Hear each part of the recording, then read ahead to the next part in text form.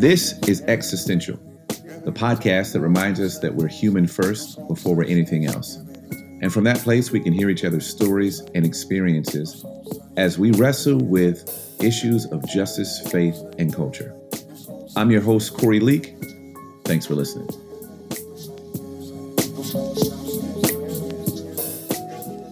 Hello there, folks. Welcome to Existential. And today I have, again, the second time, the honor of having the one and only Linda Sarsour on the podcast with me. Linda, thanks so much for taking the time to talk to us again. Absolutely. Thank you so much, Corey, for having me again.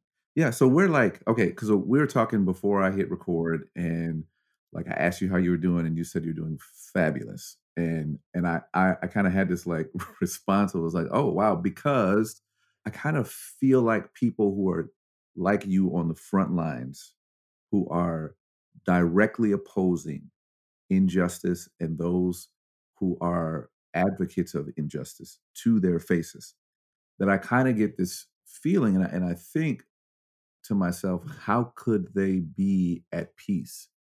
And then I watch you, I see what you're putting out in the world, and I'm seeing peace and love and joy. So how in the world, Linda, are you maintaining those things in the midst of what we are facing in our world right now?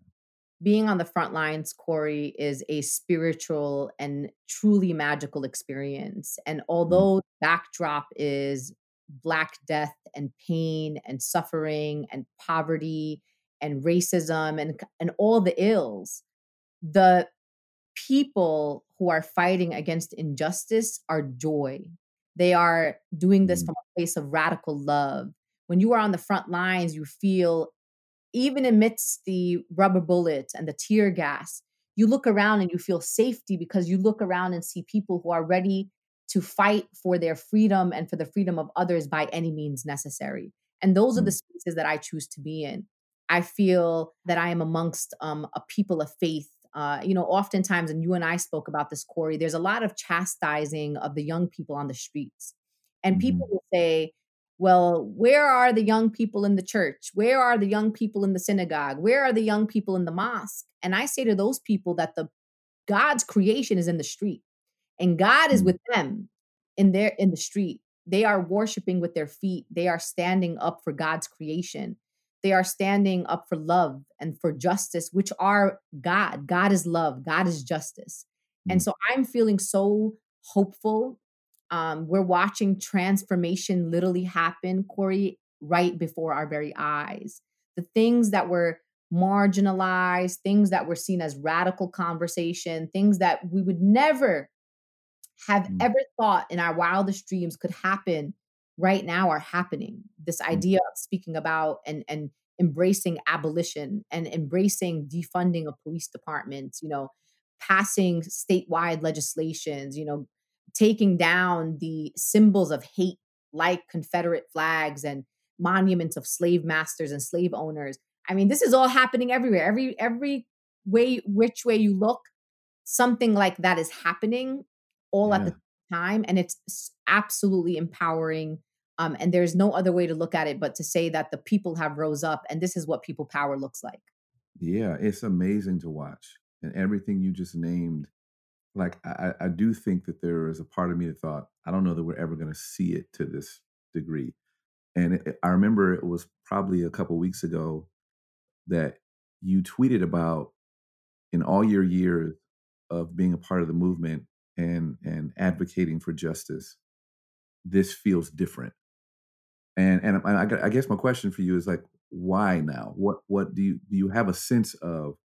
What is it about the George Floyd incident, Ahmaud Arbery or Breonna Taylor, or what is it that sort of awakened the American consciousness to at least be willing to move closer to a place of justice? I think there's a combination of things, Corey. I just want to make it clear that there have been people in our communities who have been fighting against police violence, Yeah. fighting against all the systems of oppression for decades, and some we can say historically, Black communities for centuries and Indigenous communities. So I just want to make sure Mhm.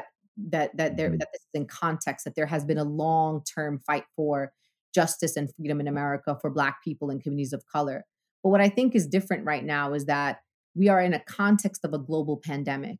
And for the last few months, people, particularly communities of color, Black people, poor people, working class people, who have seen or experienced deeper poverty, lost Mm, jobs, are in quarantine, have experienced the collateral damage of this racist healthcare infrastructure, where you have cities like Milwaukee where Black people are 25% of the population, but they are about 75% of the deaths that are happening. In mm, places like Detroit, similar statistics, watching the influx of increased poverty, the policing in the name of social distancing disproportionately mm, being implemented against communities of color. And there was a moment where George Floyd, who was not the first or last Black man to be killed at the hands of police, became the catalyst. It was like the straw that broke the camel's back. And so it yeah. wasn't just about George Floyd. It was people holding all of these things together. I mean, we went to Minneapolis. I was in Minneapolis from the first day when George Floyd got murdered. Mm, And the reason why I was there was because I was in a Memorial Day weekend. I was in Louisville, Kentucky with Breonna Taylor's family. We were invited there by her lawyers and local members of her community who came and were like, please, like, people need to know our daughter's name. They need to know our daughter's story. Why is our daughter not a national story? She's an EMT essential worker murdered at the hands of the Louisville Police Department while she was asleep in her house. And so we mm. went to Memorial Day weekend. We were in Kentucky. Then we drove an hour and a half, Corey, to Indianapolis, where just a few weeks prior, 3 people were murdered at the hands of the Indianapolis police in a Mm. matter of 24 hours. 2 young Black men, separate incidents, and one woman who was crossing the street and was hit by an off duty police officer who was pregnant. So she and her baby died. Oh my gosh. So we went to Wow. meet up with the family of Mikhail Rose, who is one of those young Black men who was murdered at the hands of the Indianapolis police. And then from there, we watched the video of George Floyd just like everybody else. And one of my colleagues, Angelo Pinto, who was with me, said, Linda, we can't go back to New York. How is it that we're in the Midwest and we watch this video? And what we did was, Corey, is we drove about 8.5 hours from Indianapolis to Minneapolis and happened to be there when all the uprisings began. I actually remember me and Tamika Mallory were using the AutoZone as cover on the first day of protesting. So when they started throwing tear gas and rubber bullets, we were jumping in Mm. behind the building of AutoZone. The next day we show up and there is no AutoZone. The AutoZone has been burnt to dust, Wow. to the Wow. ground. And so that what's different now for these young people in the street, and I was out there and I was like standing there just absorbing their energy and passion, is that this was the generation that was saying enough is enough, and this time we mean it.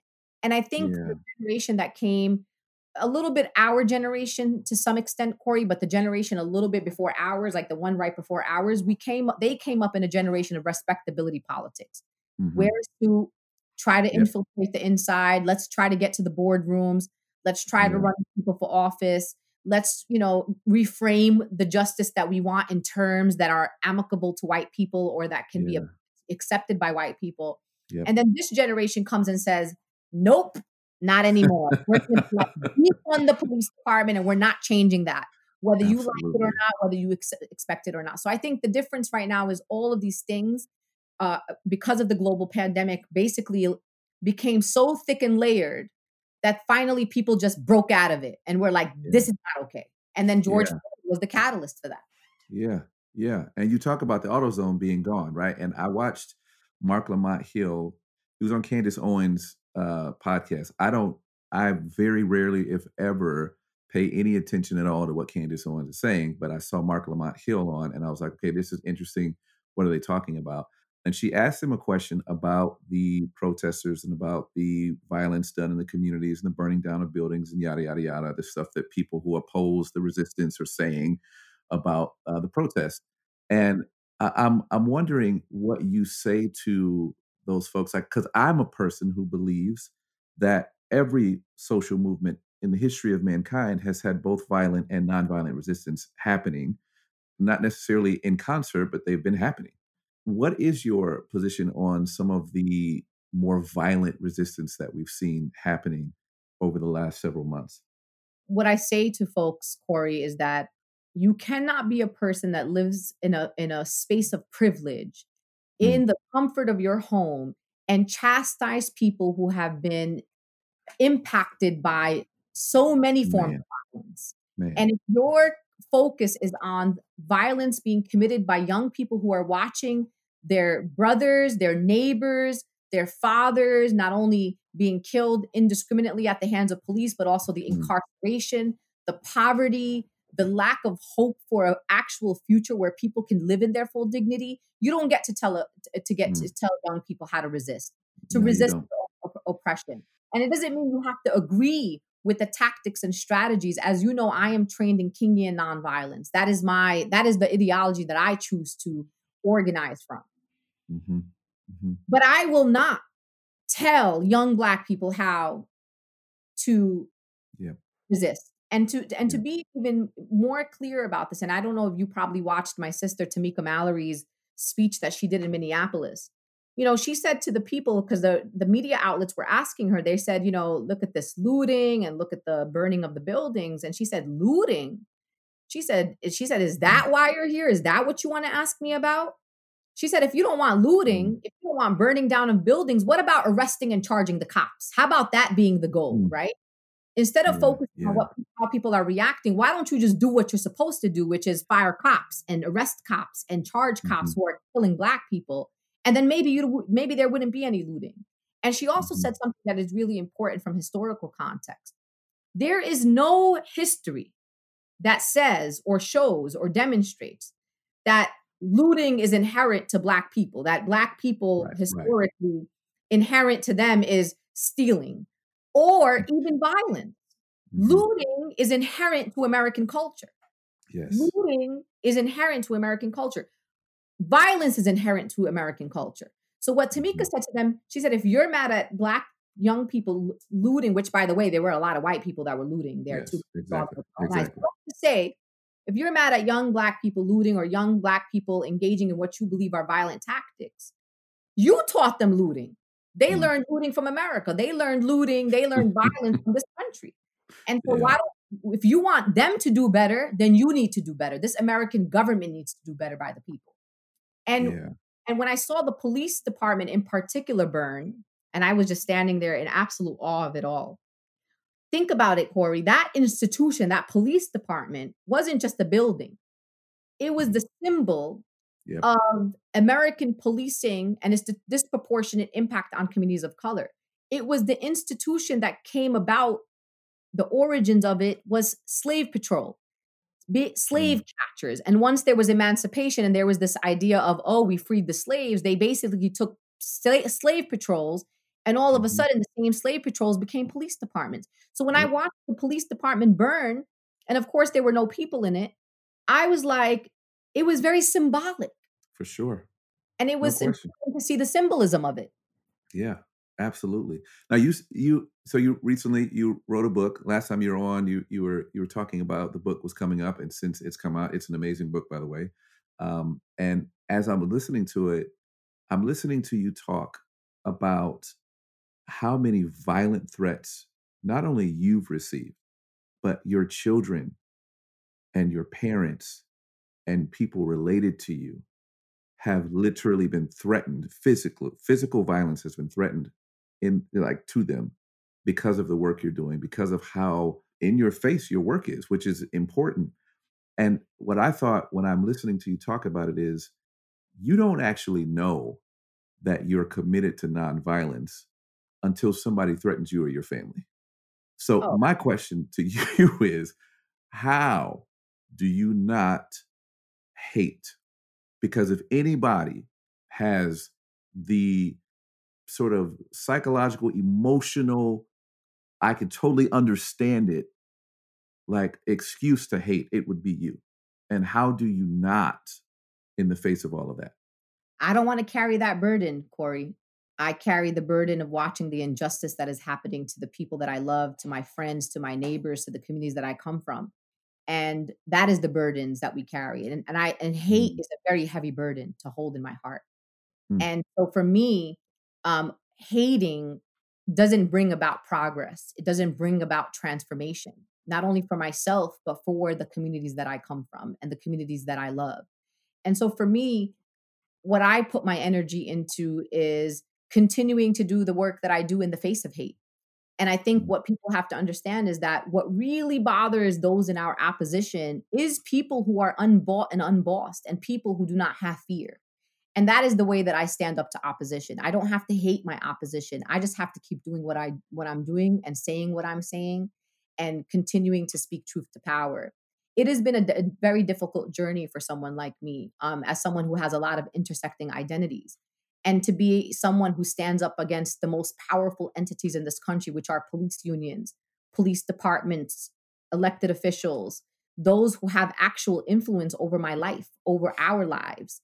And mm, so for me, the experiences that I've had have been met with people by radical love. And so, for example, the threats are one thing, but also, going to college campuses and sometimes having oppositional forces on college campuses who are saying, we don't want this person to come to our campus. We are going to block this truth teller from our campus. And watching faculty, watching mm, student groups, Black student unions, Muslim student unions, other issue-based unions on the college campuses who have said absolutely not on our watch. We are bringing this truth teller to our campus. mm. I've had people who have threatened universities with pulling donations for having a speaker like me. And you know what? Those universities have stood up for my right because of Wow. academic freedom and free speech for me to come to those college campuses.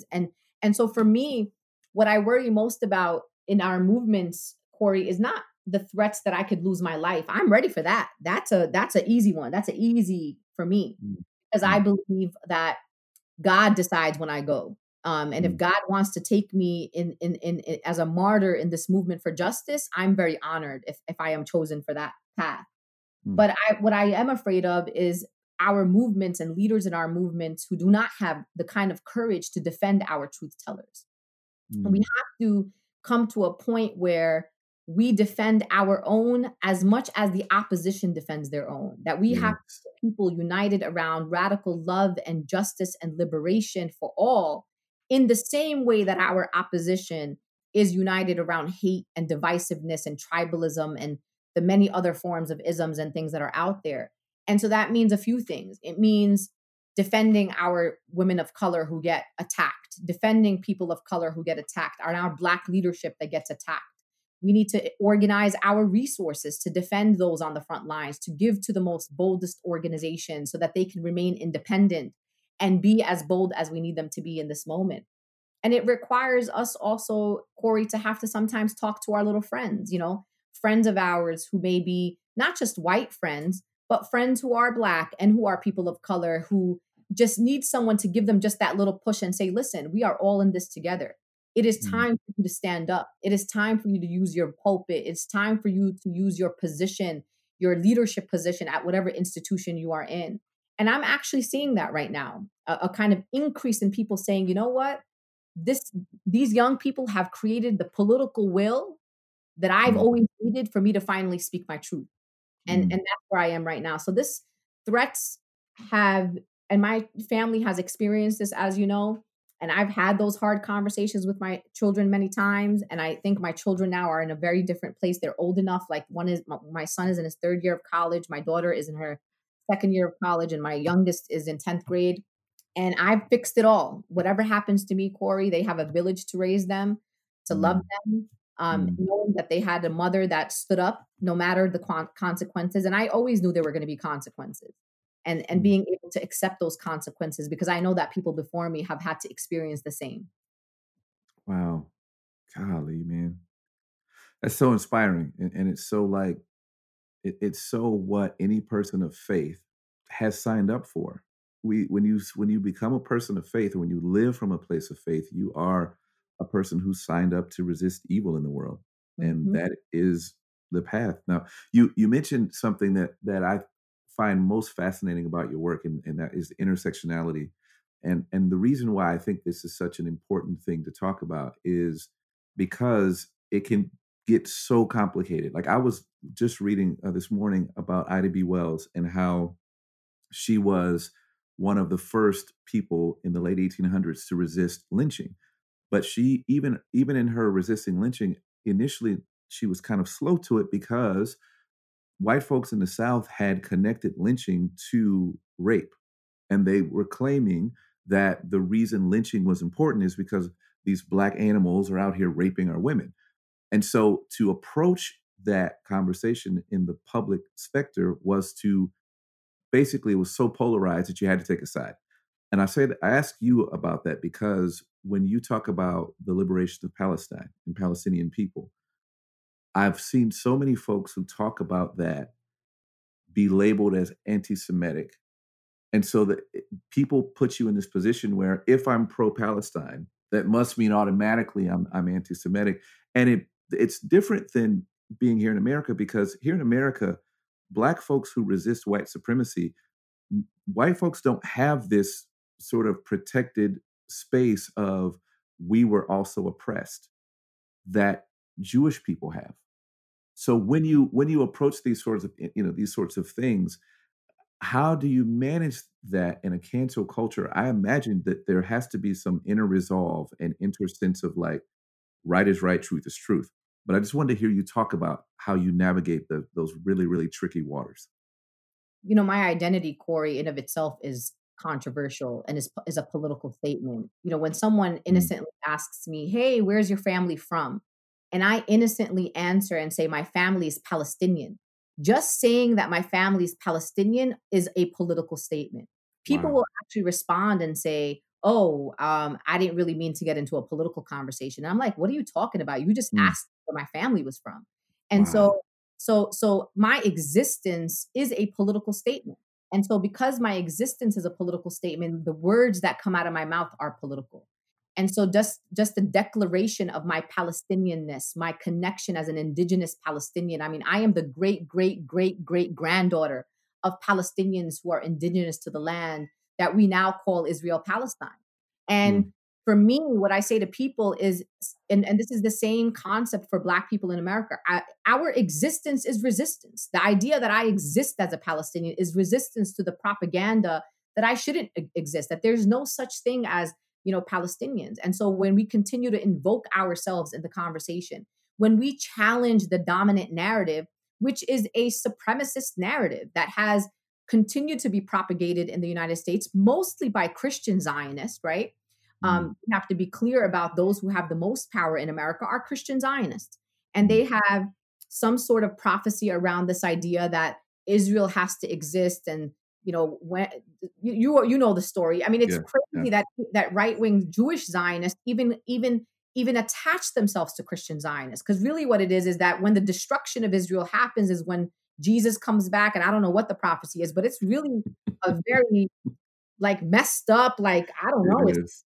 prophecy. Like, I don't Yeah, understand how anybody aligns with that. So for yeah. me, Corey, what I've decided in my life is as I honor my own ancestors and my grandparents and great grandparents who have sacrificed for me to be here in this country and have this platform, is I am Palestinian. And I'm also an American. And if I'm going to stand up against the US government and their violation of human rights and civil rights against Black people and other marginalized people, I'm going to do that in every corner of this world. And I'm going Mm, to do that against the state of Israel. Because the state of Israel, why the state of Israel, Corey, is an important question that people ask me. There are many countries around the world that engage in human rights violations: North Korea, China, Saudi Arabia, the list goes on. And my answer to that is, as an American, I do not fund North Korea to engage in human rights violation, although I can oppose them as a government. mm, I don't fund China to put Uyghur Muslims in concentration camps. But we, the American people, do give our taxpayer dollars, and in particular military aid, to the state of Israel, which they use to occupy the Palestinian people. And mm. so I have a moral obligation as a human rights and civil rights activist, as a Muslim and a person of faith, and as a Palestinian to honor my own lineage and my family to stand up against the state of Israel. And I'm not afraid to do that. And I will reject at every corner, at every angle, that anyone, this idea and claim that anyone who criticizes the quote Israeli government or the Jewish state is anti-Semitic, and I will reject that at every way. And I will not stop criticizing the state of Israel for its human rights violations against the Palestinian people.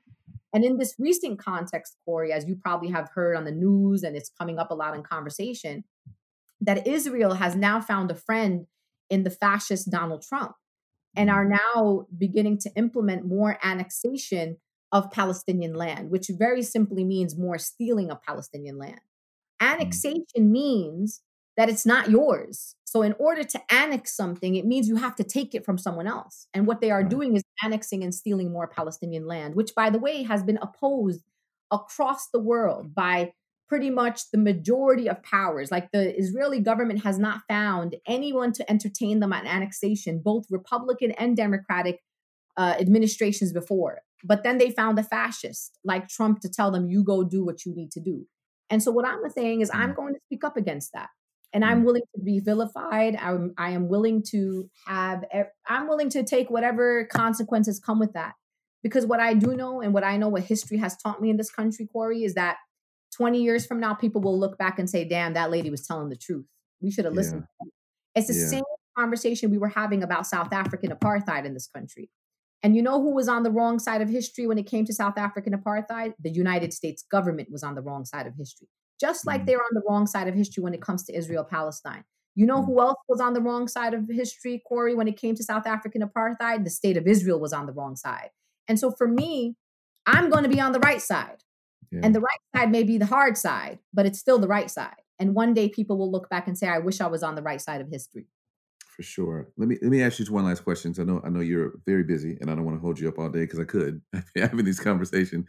But you tweeted, "If you are committed to justice for all people, then you should be committed to the freedom, liberation, and self-determination of the Palestinian people." And then you quoted Nelson Mandela, who said, "We know too well that our freedom is incomplete without the freedom of the Palestinians."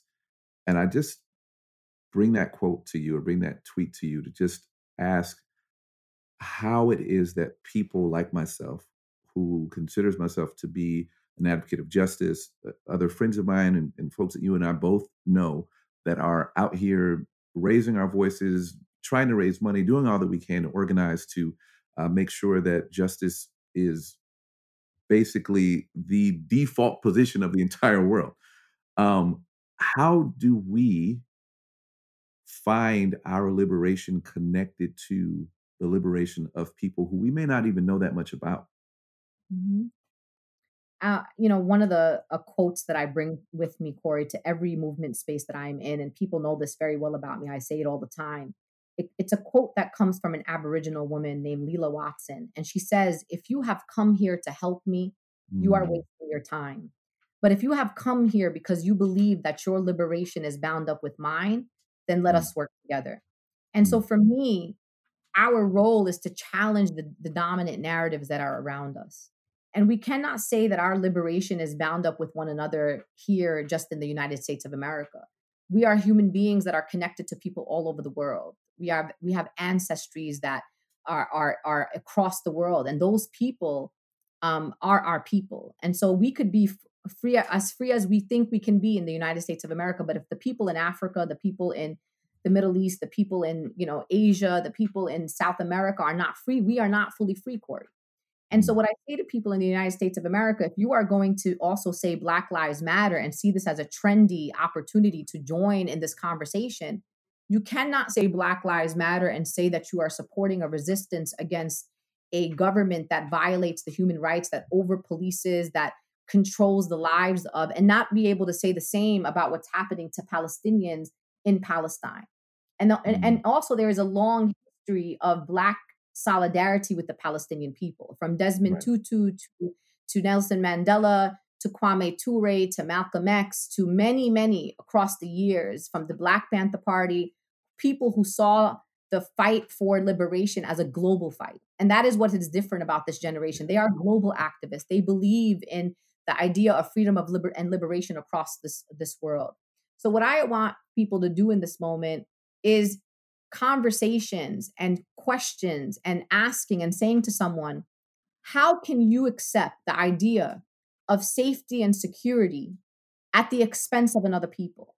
How can Mm, people who support mm, Israel say this is a state for the safety and security of the Jewish people, and not be able to explain how that's possible by taking away the safety security of another people. And what I always say to people all the time, Corey, is this.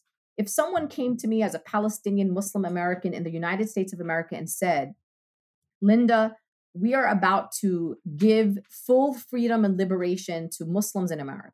We are going to give you everything that you want. We are going to make sure your community is safe and secure, that we're going to end all profiling, and we're going to just let you live and thrive in America.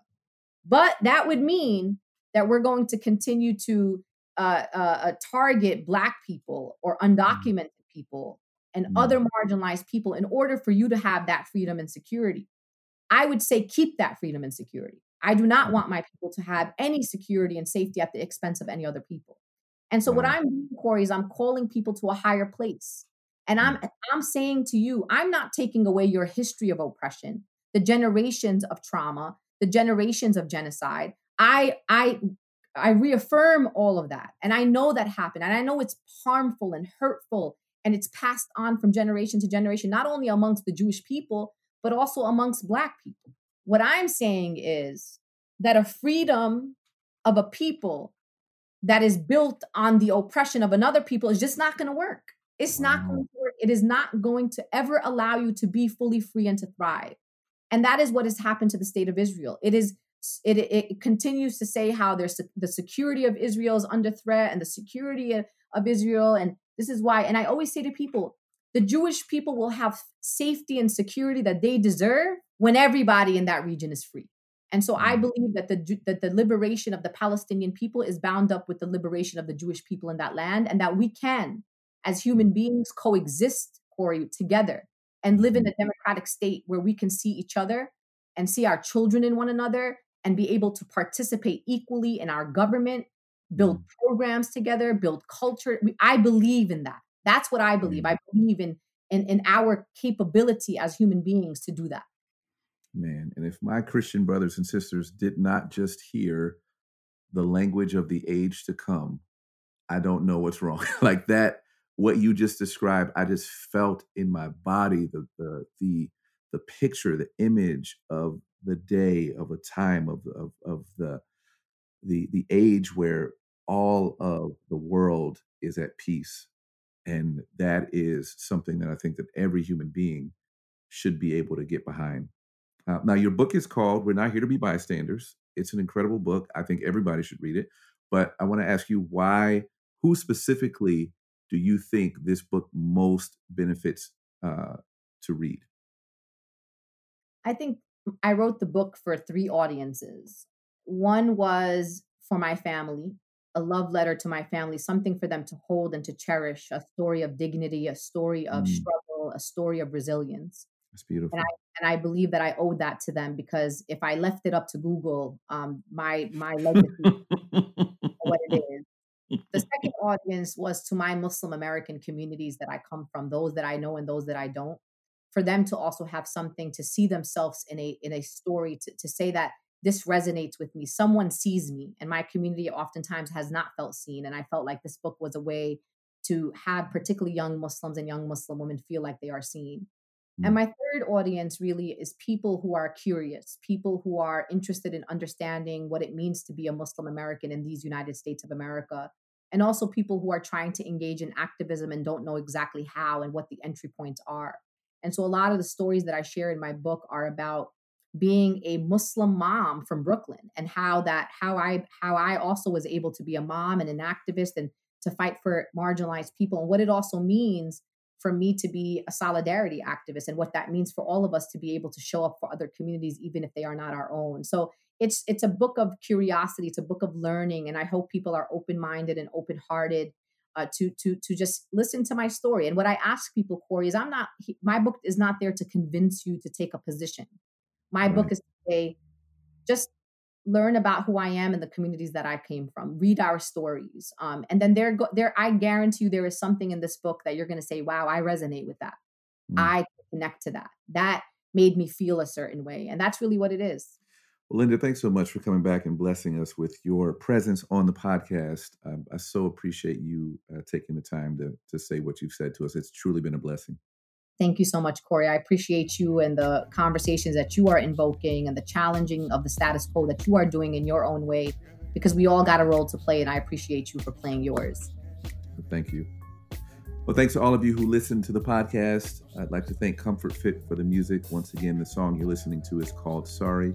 Thank you to all of you who have rated, reviewed, and shared this podcast with other people. I'd like to give a special thanks to the Patreon community. Thank you for your support, and thank all of you for helping us to contend for a better world, one conversation at a time.